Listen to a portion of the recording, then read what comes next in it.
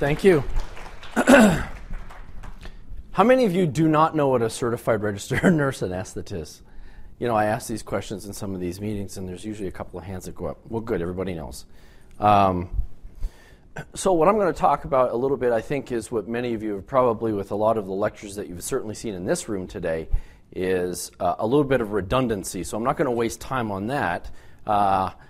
Towards the end of this talk, we'll get into some of the economics, which I haven't seen in any of the lectures, at least that I've sat in so far, is really looking at, you know, the cost of care that we're rendering, and then what are the outcomes that we're achieving with that. How many of you do not know what MACRA is?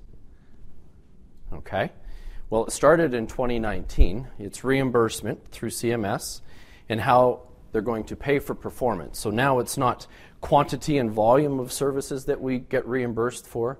It's now for quality and outcomes. And so you'll fall under one of two branches, merit incentive payment systems, or you'll sit in a accountable bundle payment system, whether that be accountable care organizations, et cetera, which is the other arm. You won't be in both, you'll be in one or the other. And so the goal with reimbursement in those strategies, and one of the great parallels with enhanced recovery and opioid-sparing multimodal strategies, is that these techniques are proving to be very beneficial not only for patient but also for outcome, and so everybody wins with it. And I'll show that by the numbers at the end. So I have no disclosures. I don't speak for any drug companies, although I get asked a fair amount to. But when there's an agent that's on the market that actually works and it evaluates, one of my pet peeves is, you know, I had a conversation with pharmacy here earlier, is that when I have an agent that I know works really well, but because it costs maybe $100 for a unit dose, but I can achieve a better outcome with it, then I should be able to use that agent. And so that speaks to things like collaboration throughout the entire hospital entity, whether that be pharmacy, whether that be our surgical colleagues, whether that be OR, recovery room, nursing. You'll always hear people will talk about, how do I get an enhanced recovery program started in our facility?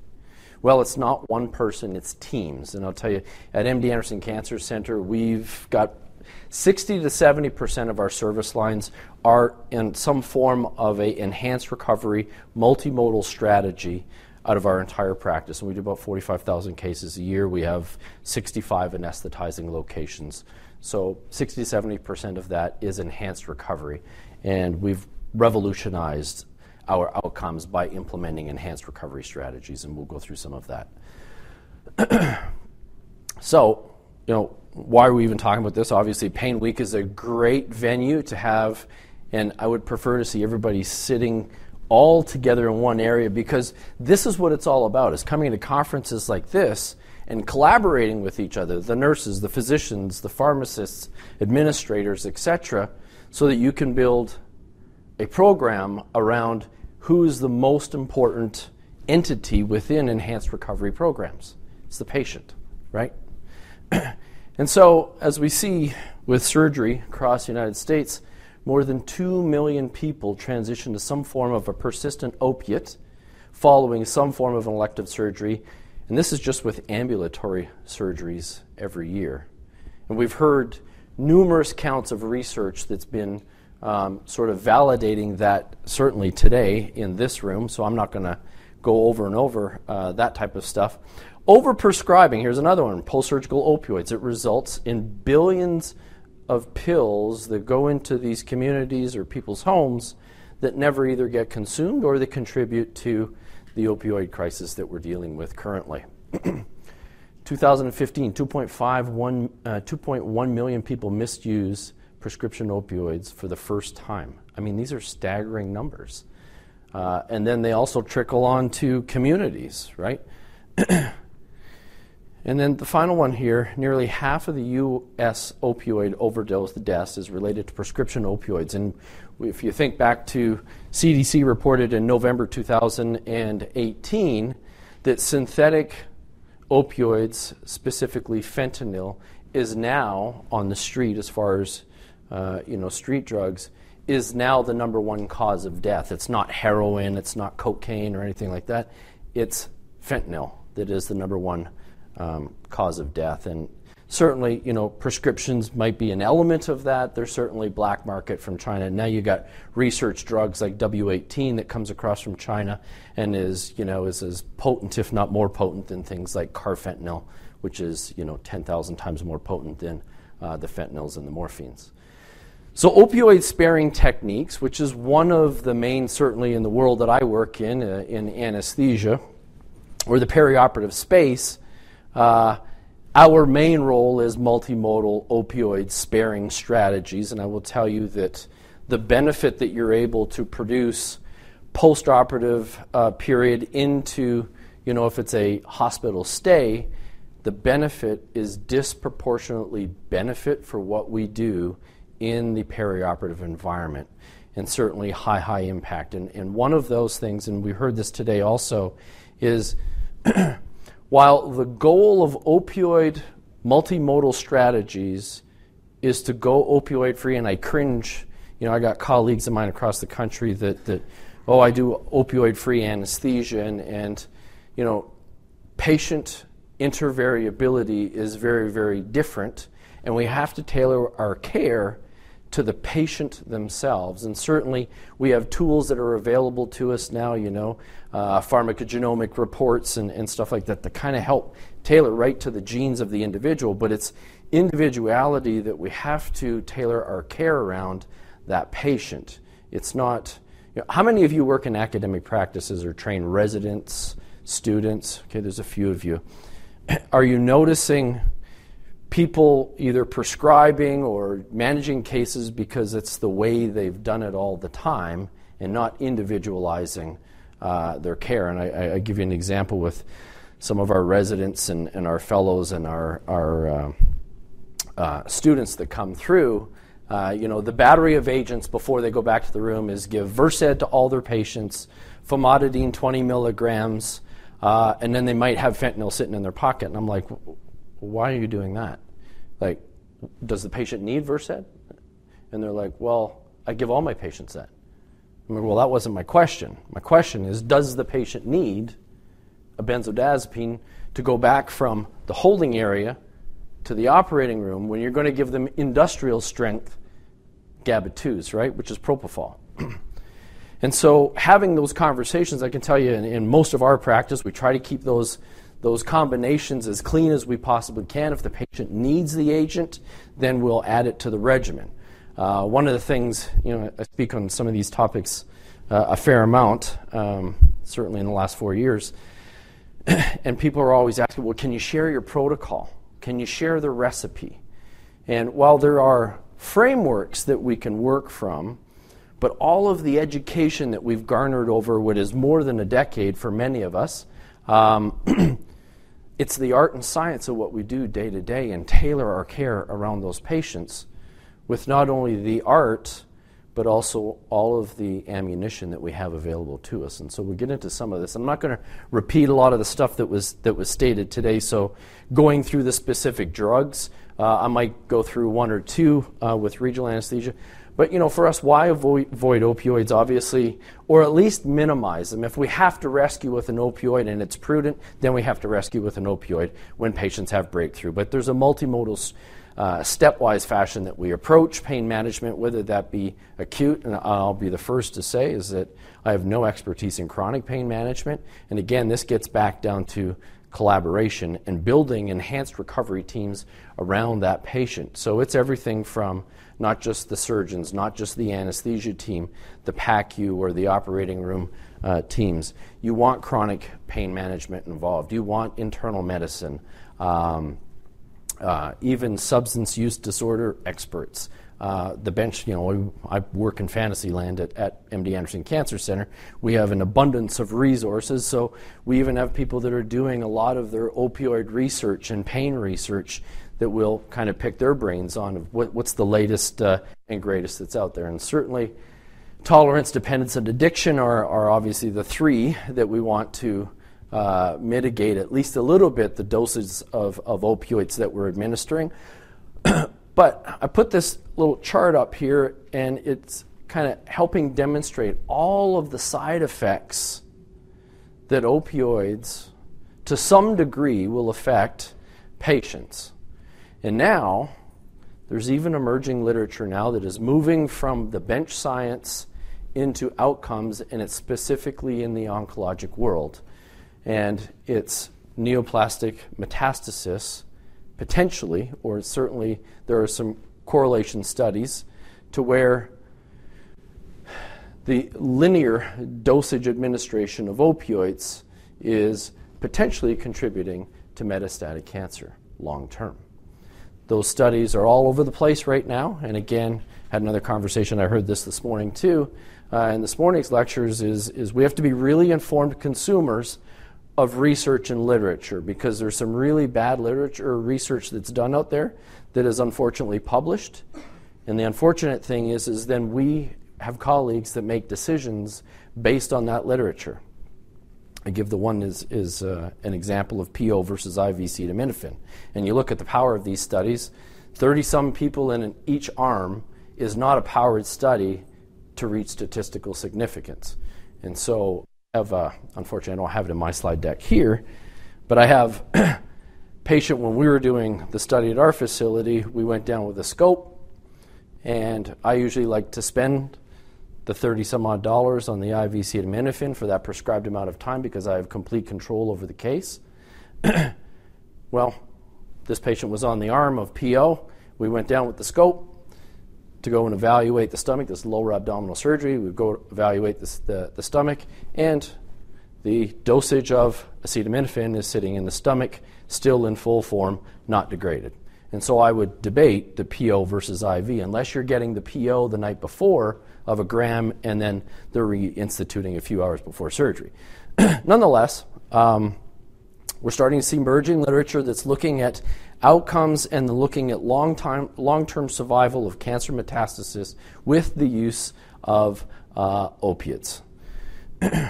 Like surgical stress or surgical incision or controlled trauma by our surgical colleagues, enormous amount of inflammation and stress, which then creates a whole cyclical events, not much different than somebody that's, New York Heart Classification, heart failure of a level 4, catecholamine, hormonal release, which then starts to spiral out of control. The other is immune function is compromised, not only by uncontrolled inflammation and stress response, but also we push that down with the administration of opioids. And again, much of the literature is demonstrating that in a linear formation. So, I say this again, it's sparing, opioid sparing, not opioid free. And so while there's a linear dosage, and again, that literature is, again, all over the place, but certainly gleaning what the literature is demonstrating as far as patterns. If somebody's breaking through, we have to administer opioids, then it should be done. Certainly selecting which opioid, in chronic pain is another subclass of patients with acute pain that adds that complexity. That's the decisions where we start to incorporate chronic pain so that they can help before we go back and do any interventions with the patient so that we can balance the acute versus the chronic pain, because they're going to be helping manage that patient in the postoperative phase. I do a lot of neuro anesthesia, and one of our go-to agents for whether that be a brief period of awake craniotomies till we get down for the tumor resection, whether that be skull-based surgery, we used to use a lot of remifentanil. We've started to get away from that because a lot of literature now that's coming out is saying that we're actually opioid-inducing hyperalgesia into the postoperative phase. And there's more and more research that's coming out, not only that, but increasing the pro-inflammatory cytokines. And so, again, our skull-based surgery cases, if we give anything, it might be one dose of hydromorphone if we give any opioid at all in many of our craniotomy cases. So we've seen a number of speakers, whether that be in this room today and I'm sure throughout the venue, bringing up a lot of the agents and the pathways that we can address with agents that we have that can alter or mitigate the transmission of pain, whether that be transmission, perception, whether that be modulation, etc. And I just put this up here just to demonstrate that we've got an agent almost for every single thing up there that we can mitigate or reduce at the palm of our hands. And so the question is how do you balance that out? And as I said earlier, you do multimodal strategies like the WHO stepwise for fashion here, which I would say they probably need to add a couple more steps in here, certainly with acute pain management in the perioperative phase. But when you have to resort to an opiate to rescue, that is prudent management of the patient. The good thing is that we're not bathing. We used to bathe our patients in sufentanil in many of our cases because our cases in our practice are 12, 14, 16, and 18 hours in duration. Usually I don't put the video in this talk, but I have a video that I usually use in some lectures. And what we used to do with our radical pelvic exents and colon resections as well as ileoconduits is those cases would take anywhere from 12, 14, 16 hours. They would typically have a length of stay of somewhere between 10 to 14 days length of stay, depending on their comorbidity and what their treatment regimen is. Since we've implemented enhanced recovery in those service lines, and the one video kind of hits at home, we basically tailor the anesthetic through multimodal strategies. We were using epidural catheters for the most part now. We've almost transitioned entirely over to single shot injection regional anesthetics with ultrasound. That has now gone from 10 to 14 days down to 2.7 to 4 days length of stay. And in many cases, those patients are opioid free. These are after 16-hour cases of pretty extensive bowel manipulation, resection, etc. And so while it can be done and that be the objective, but I will say that we do have patients that do break through and we have to rescue them. And so another example of a abdominal case would be liver resection, where we have not been able to find an appropriate regional anesthetic other than the epidural catheter to get their scapular pain because it comes from the retractors. Has nothing to do with surgical incision at all. It's that scapular pain that's even worse than the surgery itself. And so we've found that in those types of cases, if the surgeon's going to use those types of retractors, then we would put in an epidural and we're able to get some coverage with that. And so that brings up the topic of, do you put in an epidural? Do you do regional anesthesia? Are they beneficial? I certainly can tell you, and this study sort of validates, we do something internal and external hemipelvectomies where we'll pull out some of the pelvic girdle or some of our amputations in our practice. And so what we'll do is we'll put in a pain catheter that'll stay in there, but we put it in the holding area so that the patient gets loaded up and they become pain-free. And then they go in, they do the resection, they typically don't develop that phantom pain once the extremity is missing. But there's still a lot of controversy, and I'll tell you, if you look at, and I want you to focus, 2001. Article just came out Monday with a systematic review looking at all of these, whether we should be putting epidural catheters in a whole range of oncologic surgical patient populations. The evidence is no more clear today than it was in 2001, which is pitiful. You would think by now we'd have figured it out. It's almost the same conversation. Should we give crystalloids versus should we give colloids? Which one's the best one to do? But certainly I think those of you that put catheters in or do regional anesthetics will certainly validate these findings as the fact that the patients do quite well unless it's an unsuccessful block and they didn't get on a nerve fiber. And nowadays with the technology, with ultrasound probes and the high definition of ultrasound, I'll tell you, regional anesthesia on a week-to-week basis is evolving in the anesthesia world. We are now using regional techniques that have been around for a while, but we're applying them to other surgical interventions with some incredible outcomes. How many of you are in hospitals where they do orthopedic surgery? Okay. Are your knees in same-day surgery? Did they transition over there? Yeah? Anybody not? I know Oklahoma hasn't. Anybody here not? So this gets into the economics, right? So there's higher reimbursement if you have moved joints, those types of joints, out into your outpatient surgery settings. Enhanced recovery programs do a very good job. So it's a combination of either regional plus nerve catheter, multimodal strategies, and then these surgeons now are so good with these joints. They're not either walking out of the recovery room. There are some practices I know in New York City where they're actually walking out of the OR into physical therapy, and then they stay in a hotel room for a couple of days to where surgeon comes up and follows, and the team follows up on them. So regional anesthesia, without question, has a place, and there is a whole cadre of mixes and concoctions that we either our surgical colleagues or anesthesia providers implement in some of these regional techniques.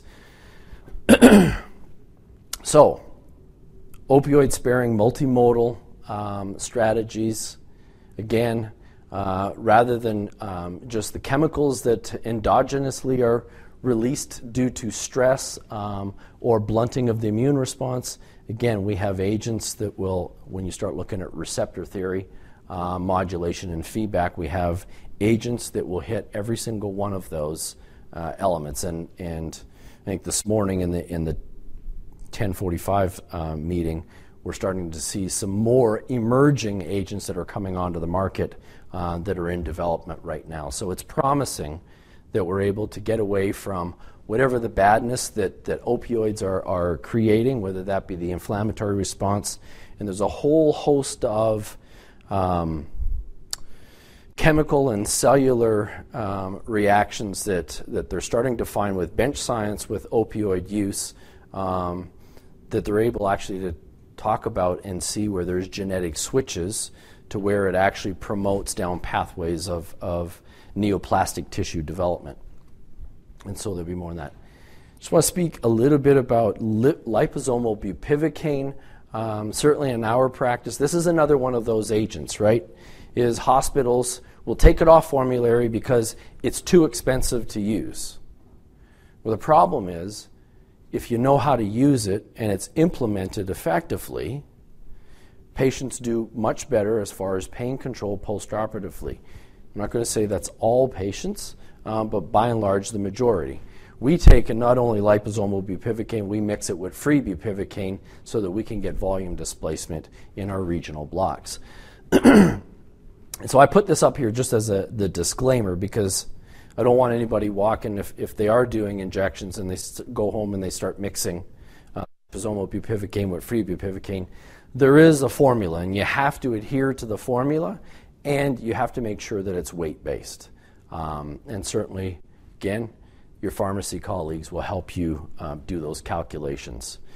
And I'll tell you, when we do these mixtures, it's not just anesthesia going up, getting the drug from the window. We involve the circulating nurses. We have them helping out with the calculations so that they're also educated, and they're part of the enhanced recovery pathways and plans.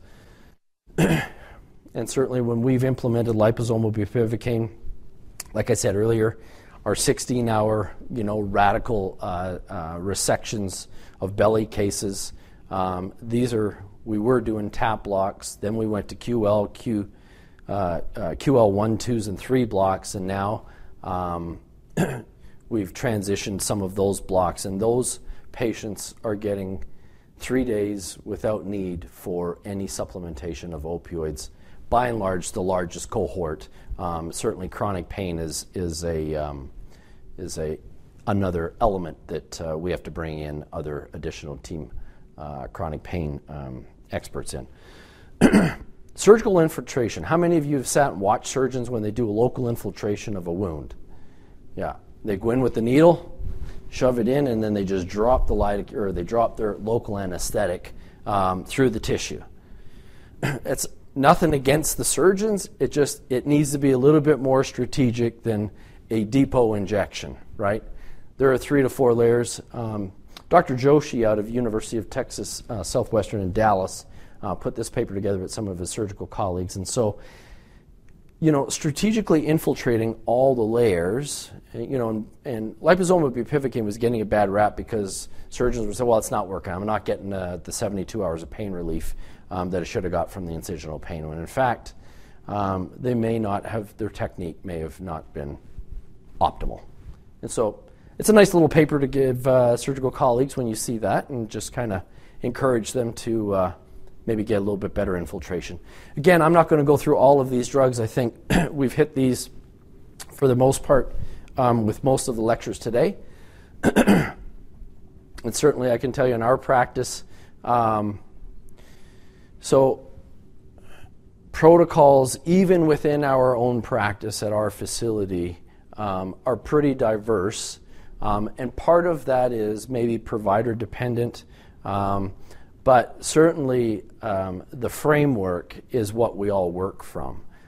So does a patient need, I think I got it on the next slide, dexmedetomidine. You heard a little bit about that. Great drug. And I would tell you that's one of the ones that I pull out for chronic pain patients and use intraoperatively. And frequently with chronic pain, the patients will tell me when they wake up, they're like, I haven't had this low of a pain score in months to years. And I don't want to isolate it to dexmedetomidine because I got a battery of things that are going on. Because we give the gabapentin, we give the COX-2 inhibitors, the acetaminophen. We may or may not use tramadol preoperatively before going back, depending on whether it's a chronic pain patient or not. Certainly you want to be cautious with the TCAs and the SSRIs if you're going to give tramadol because of the serotonin issues. Magnesium, we've heard 3 lectures in a row today in here, and I'm not going to go into that. We certainly haven't added that into our, haven't had a need to add it into our practice yet. Lidocaine we do use, lidocaine infusions. We run at about 2 milligrams per minute. Trying to get it transitioned off onto the floor. There are some, depending on the service lines, we are able to get the infusions onto the floor. The same thing with ketamine, low dose ketamine infusions. And I think I got those ones on the next alpha-2 agonist to your dexmedetomidine. Then your NMDA antagonist, ketamine. I can tell you for most of our cases, our range total dosage of ketamine in our practice is somewhere between 20 and I might hit 50 milligrams, but that would be for like a 16-hour case, and I might be witnessing some breakthrough on the hemodynamic monitors and stuff. GABA type A, so our propofol, that's one of the things that we also run as an infusion, so it's lidocaine, dexmedetomidine, ketamine, as well as propofol, and then our paralytic agent. Propofol is the one that we bounce up and down on to make sure that we have this sedative hypnosis, but also has a number of other beneficial properties, like we heard about lidocaine. The increased or the reduction in paralytic ileus postoperatively, so you get return bowel function a little bit quicker with infusion of lidocaine. Steroids, we heard that this morning too, Decadron or dexamethasone, thank you, is probably going to see a little bit more incorporation into the perioperative space as far as dosing because of the reduction in postoperative nausea and vomiting as well as the reduction in inflammation. And then beta blockers like esmolol for pain management. Let's see. And so just before we kind of transition over into some of the economics and the outcomes, enhanced recovery is not a surgeon. It's not one person that's going to start and revolutionize, the approach throughout the perioperative space. It's teams, and it's a team of teams. Everything from whoever sees the patient before they get access to the facility to not only discharge but follow-up when the patient has gone through the entire continuum of care. I can tell you that our enhanced recovery teams are typically somewhere between 30 and 50 people that are sitting around that table. Is it huge? Absolutely. And sometimes it's a struggle. The goal, if you haven't started an enhanced recovery program in your facility and you want to get one started, you do have to pick the champions, but they have to be throughout the entire continuum of care. First case, so Dr. Vijay Gautam and myself did the first enhanced recovery case at MD Anderson, and it was on an informed consumer. It was a head and neck surgeon. We were taking out 70% of his liver, and so we do the whole multimodal approach. Resection takes about 2.5, 3 hours. We get out in the recovery room. I go back, got a second case where we've got to do a little liver wedge resection, takes about 2 hours. I come out and ask the PACU nurses, I say, "Where's Dr. X?" And they're like, "He's in his room." I said, "No, there's no patient in that room where we drop them off." They're like, "No, he's in the room." So I go over to the room, and at the side of the bed, legs up on a chair, reading the New York Times with his glasses. And I said, "Dr. X?" And he says, he pulls his paper down, and he's like, "What did you guys give me?" I said, "Well, we talked about the multimodal," and he says, "I want to have a drink right now, and the nurses won't let me because it's not long enough out of surgery." He had only been at that time, they weren't giving him anything, and it was like 45 minutes after surgery. He says, "I want to get up and walk around the recovery room. Nurses won't let me because they're worried I'm going to fall." He says, "I couldn't be more clear-headed right now." And so it highlights the importance of working and educating the entire team so that if the recovery room nurses, we didn't teach them about it, we were just trying this, and it was pretty successful. And we didn't educate the recovery room nurses about what to expect. Yes, you can go ahead and start feeding him clear liquids, within 2 hours after surgery. You can ambulate anywhere from 60 minutes to 120 minutes after surgery. These are cases that used to sit in the bed for periods of at least 1 to 2 days before getting out and sitting in the chair 4 times a day. And now, within 2 to 4 hours after surgery, we actually have markers around the unit where they actually walk laps around. And so, I think one of the things that we always look for, the magic bullet, the holy grail, which sometimes it's just nutrition and exercise, and the quicker we can get that individual up out of bed walking around, the quicker they heal, they recover because they've got circulation, they got nutrition, and then we augment with the agents that we give. So with that being said, extremely important that everybody across, and then you also want to monitor all of your outcomes. And we'll talk a little bit about the outcomes that probably would be good to focus on, at least as a start, give you some benchmark data that's out there. A lot of the benchmark data that I'll put up here, well,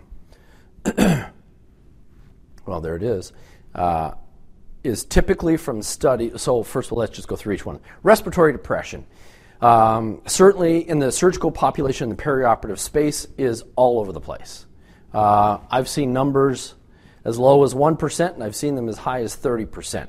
But large volume studies that actually meet statistical significance is about 3.3% incident. To manage every incident or episode of respiratory depression, on average, costs about $568. That does not include pulling the shrink wrap off of the ventilator and then bringing in your RT to help manage a vent. Usually ventilators pull that shrink wrap off is about $750, and then you hook them up, and then you got personnel costs. So $568. So you can figure, you start doing the math, every 100 cases, this starts to add up really fast over the course of a week. Postoperative nausea and vomiting. Those numbers, depending on the studies that you look at, low-powered studies can be as high as, I've seen numbers as high as 60%. Certainly, I would, we're going to start to see, ASA is going to come out with a consensus document here in hopefully within the next couple of months, because I have a couple of peers that I've put on that committee. But it's about 15%. And to manage every episode of postoperative nausea and vomiting is about $87.12 on average when you start factoring all the personnel time and the agents, et cetera, to try to manage that. Here's a big one, postoperative ileus. And that study, there's 2 big studies that are about 427 patients in the study, 15.6% incidence of postoperative ileus for lower abdominal, and these, again, are all based on lower abdominal surgeries. $10,247. Some of the lower powered studies are somewhere around $8,000 to $9,000. Every 100 cases that you do, 15.6 of those patients are going to develop some form of postoperative ileus without, that's traditional strategies. That's using your, like we used to do, bathe them with sufentanil. Well, if that didn't work and they got breakthrough, then we'll hammer them with some hydromorphone and, oh, why not? We'll throw in some benzodiazepines, etc. Urinary retention. So whether we're doing the epidurals, etc., or spinals, 2% incidence, and when you go back to the CAUTI literature, 12 to 19% will develop some form of a UTI, and that management is about $1,357 to manage. Postoperative cognitive disorder, another rationale why we should be moving away from opioids and really trying to tailor our anesthetics as well as the agents that we prescribe, specifically when patients have additional comorbidities and their risk goes up.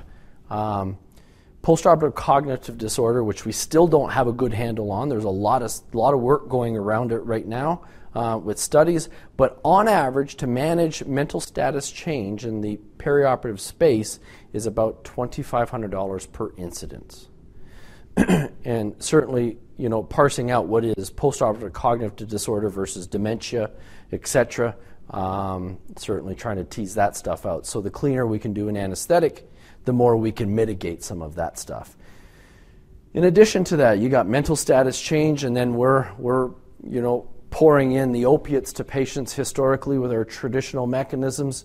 Then they become incapacitated, and then you've got additional prophylaxis that you need to add because of concerns with DVT because they're bedridden. 2.2% incidence of that.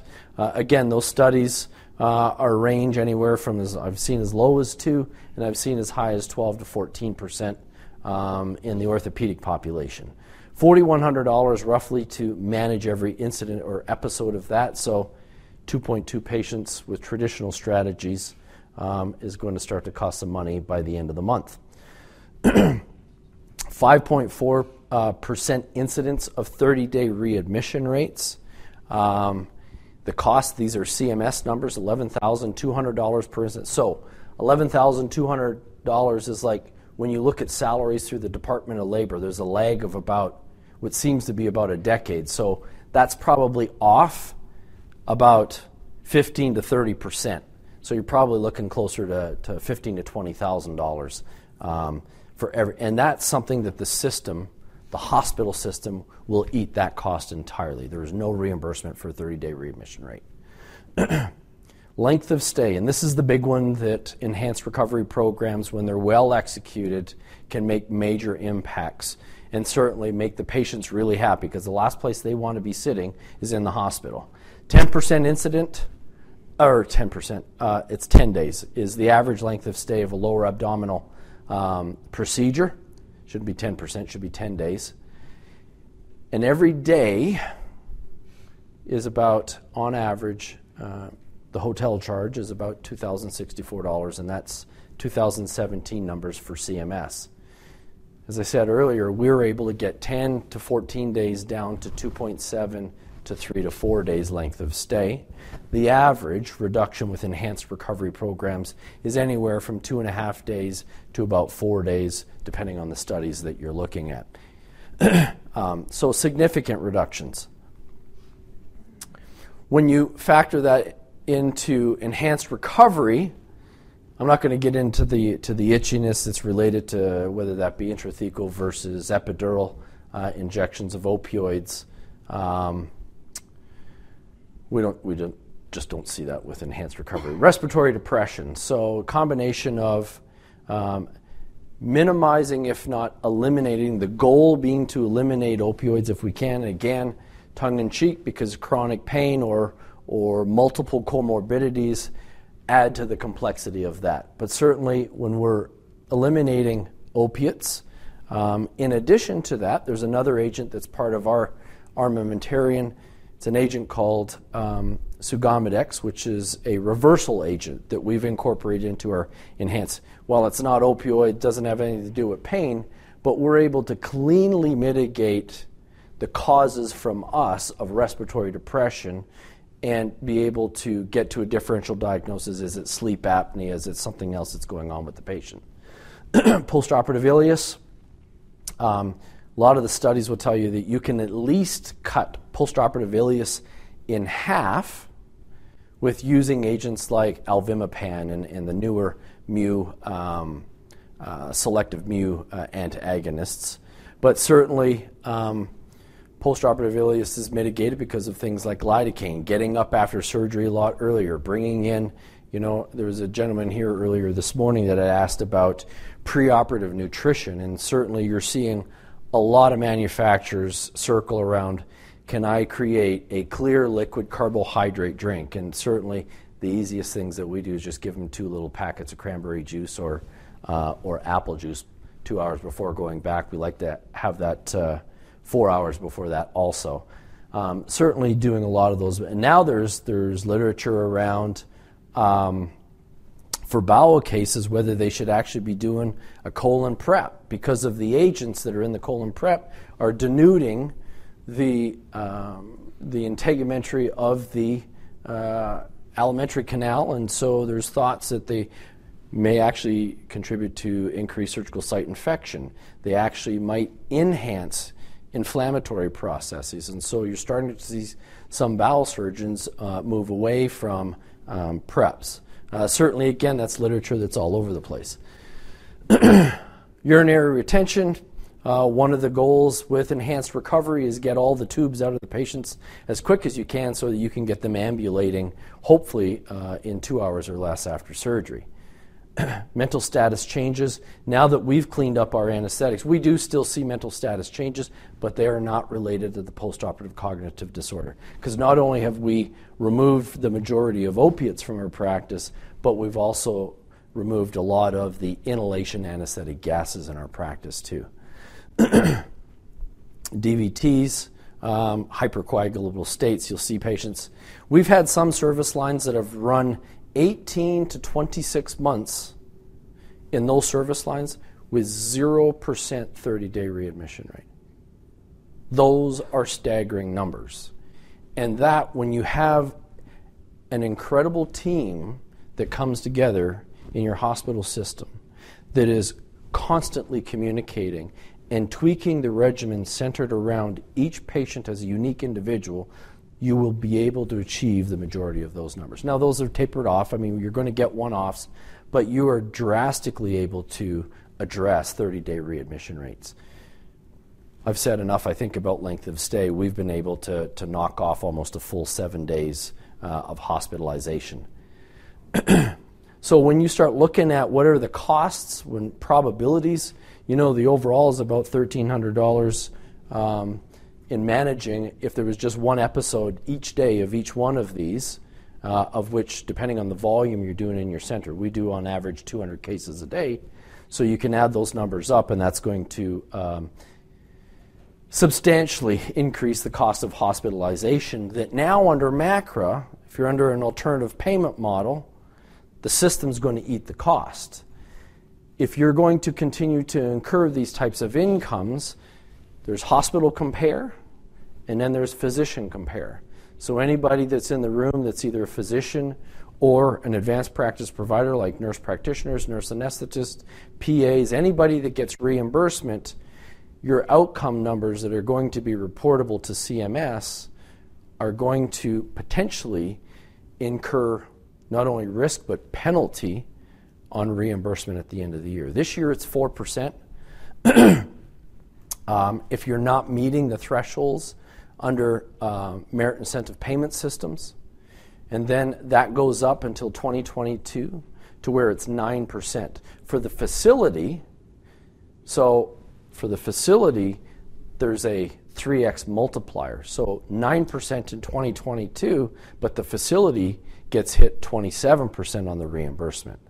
Now, third-party payers, I'm sure, are watching this and seeing how this is going to play. 2019 is the first is the first year that it's been incepted, so we're going to start to see a lot of this macro stuff start to come to light here, I suspect, in the next 6 to 12 months, because people are going to be wondering where was our reimbursement, why do we get penalized for certain things.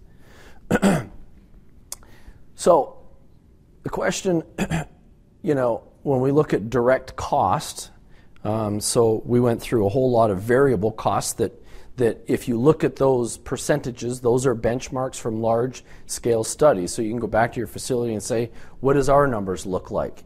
And then if we change our practices, can we get it lower? Because at the end of the day, you want a happier patient, but you also want to make it economically sustainable. Does it cost more directly for the agents that we use to do opioid-sparing techniques? Absolutely. $1,400 on average, $1,400 to $1,500. Well, that's in our practice for what we spend on the average 8 to 12-hour case. When you look at the cost for traditional strategies, about $247 with the incorporation of opiates. But when you look at the outcomes, it's anywhere from 5 to 6-fold benefit in outcomes, not only from an economic standpoint, but also from a patient outcome standpoint. So when you look at the studies with enhanced recovery, again, these studies are all over the place. It depends on where the study was done, what kind of facility it was at, and what country it was done in. But per patient savings, when you do opioid-sparing multimodal strategies as one of the main elements of enhanced recovery, ranges between $800 and $5,500 per patient. So you can see that will add up very quick. You reduce length of stay on average, as I said earlier, 3 to 4 days, reduce 30-day readmission rate on patients. And again, that literature is quite debatable, but I can tell you anecdotally through some of our service lines, we've been able to knock that out of the park. And then, the most important thing is the patient and family members, if they're traveling into a facility, don't have to spend their time away from home. They get to become productive members of society again. I wish I had the video of the individual that's sitting there, day 2.7, is sitting there as he went through a 14 to 16 hour procedure, and he's sitting in a chair, did not need to supplement. There's discomfort, but he's not pain free. But there was no need to have any type of opiate to manage any breakthrough pain. He gets up and walks out with his wife.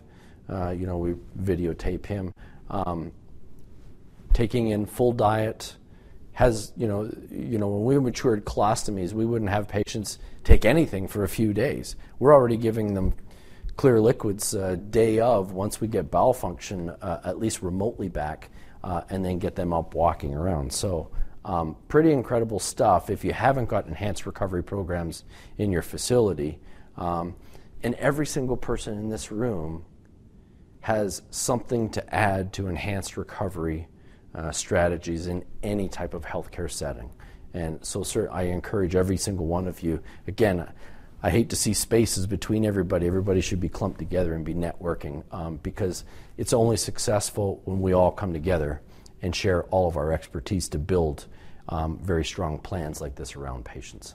So with that, I think we went through some of the crises. We kind of reviewed a lot of the stuff that has been said numerous times today, and then we looked at some of the economic impacts where this is only going to get more and more important as we start to move from current year 2019 out to 2022. And so with that, I want to thank you, and I'll open it up for questions because I think we're almost at the end. Yes, sir.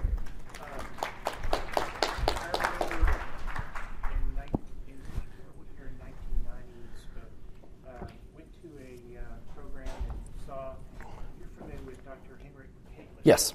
And he from Europe. From Denmark. Yeah. Walked the patient up from acne. Yeah.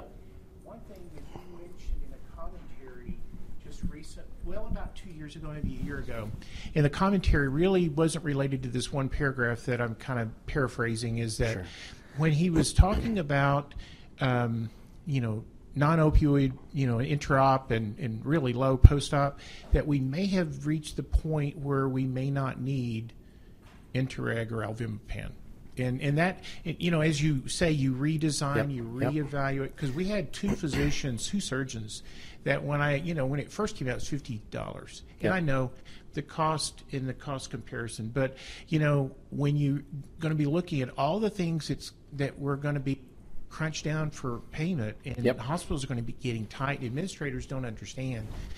But whenever I had two physicians that completely stopped using it, and they really didn't even look back. They didn't see a difference. And one of them does Whipple's. He does very complicated cases. Yep. And so I think that, like you say, you got to keep reevaluating what's working, what's not working. The problem is that some of the literature, when you're adding 12 things it's hard to parse out what's really helping. Yeah. And so what I will say to that is we do that too. And I think when you implement a program, you don't just set it on cruise control. It is constant evaluation. And yes, it's a lot of work. And we have, same thing is Alvimipan. We are now only, our surgeons dictate whether who they're going to give it to. And we were running in a run for a while where we would give it to everybody. And now they've been able to parse out and say, this is the higher risk for whatever his differential is or hers, and they determine whether the patient will receive that. And you're right. I mean, we may see a day with, as these innovations start to transform, and as more tools like, I can't wait till like pharmacogenomics reporting becomes part of the dashboard on the electronic health record, so that I can say, all right, I need to give somebody on Danzatron because Granisetron won't work, and et cetera. But we're not there yet. And certainly I think the reevaluation, and yes, when we make changes and we may have a battery of 20 agents, but we only change one agent when it makes sense, and then we'll evaluate. And Tramadol we used to give everybody. Now we don't. We only use chronic pain and then selective cases depending on what the procedure is, what the surgeon is doing, and what technique he's using or she is using on the field versus maybe robotic surgery. So yes, absolutely. Reevaluation is a critical component. It's like updating your hospital policies or your facility. How many times, do people really do it every 2 years, right? It's work. So, but they'll make sure it happens every 3. But I think, it speaks to you've got to build time. All of us are sitting here with production pressure every day in whether it be clinic or in the hospital or whether it be in the perioperative space, and we always have to build in time to where you do maintenance. Because if you don't, that is going to destroy you in the long run, because how do you make any innovations other than piecemealing? And I get this all the time when people say, well, how did you get started? Can you share, the recipe with me? It's like, well, I can share a framework. There's lots out there. But what works in our practice may not work in your practice. And so evaluating that and being able to use what we were educated with is the skill sets to be able to evaluate what's prudent in our patient population. Other questions? No? All right. Yeah. And you really just barely touched on it because they've talked about it in other programs, but gabapentinoids. Say it again. Gabapentinoids. Yep. So gabapentin. And I've read a lot of the literature because I went to our our anesthesia meeting system-wide and did the presentation for a lot of what you've said in terms of some of the meds. The dose that's in the literature is 6, 9, and even 1,200 milligrams. And are you using 300 like probably everybody else is? It's interesting because the lady that spoke just before me 2 hours ago was saying that you need to have 1,200 milligrams at least. I think I know who that is. Yeah. And which that might be the case in that patient population. That's fine. We use, get ready, between 75 and 300. Yeah.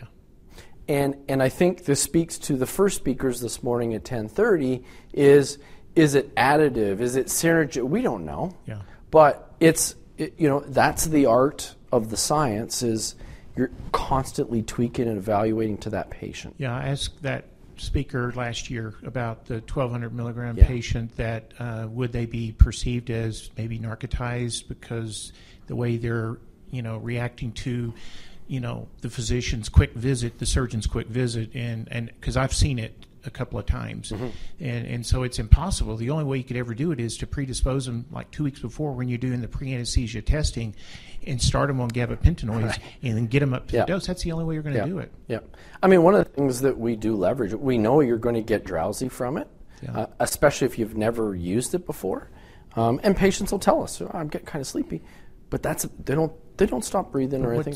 What's changed recently is that pregabalin is now generic. And you may find that may be a better product for that. This gets into the variability among providers, because we have our thoracic service line, they use pregabalin. And then we use gabapentin for all of our surgical oncology patients. And so, we get into those debates, but I think to your point is the efficacy needs to be evaluated. So I did 2 patients with the surgeon in anesthesiology later, and we ramped up a patient on gabapentin, 2 patients before surgery, and we had a comparison. They did a 360 spinal, and anterior was the ramp up, while the posterior was the other. Anyway, the length of stay was a third. Wow. So the ramp up, we were able to give a bigger dose. Yeah. Wow. Good deal. All right. Well, I'll hang a little bit if anybody wants to come up and ask questions or chat. Thank you.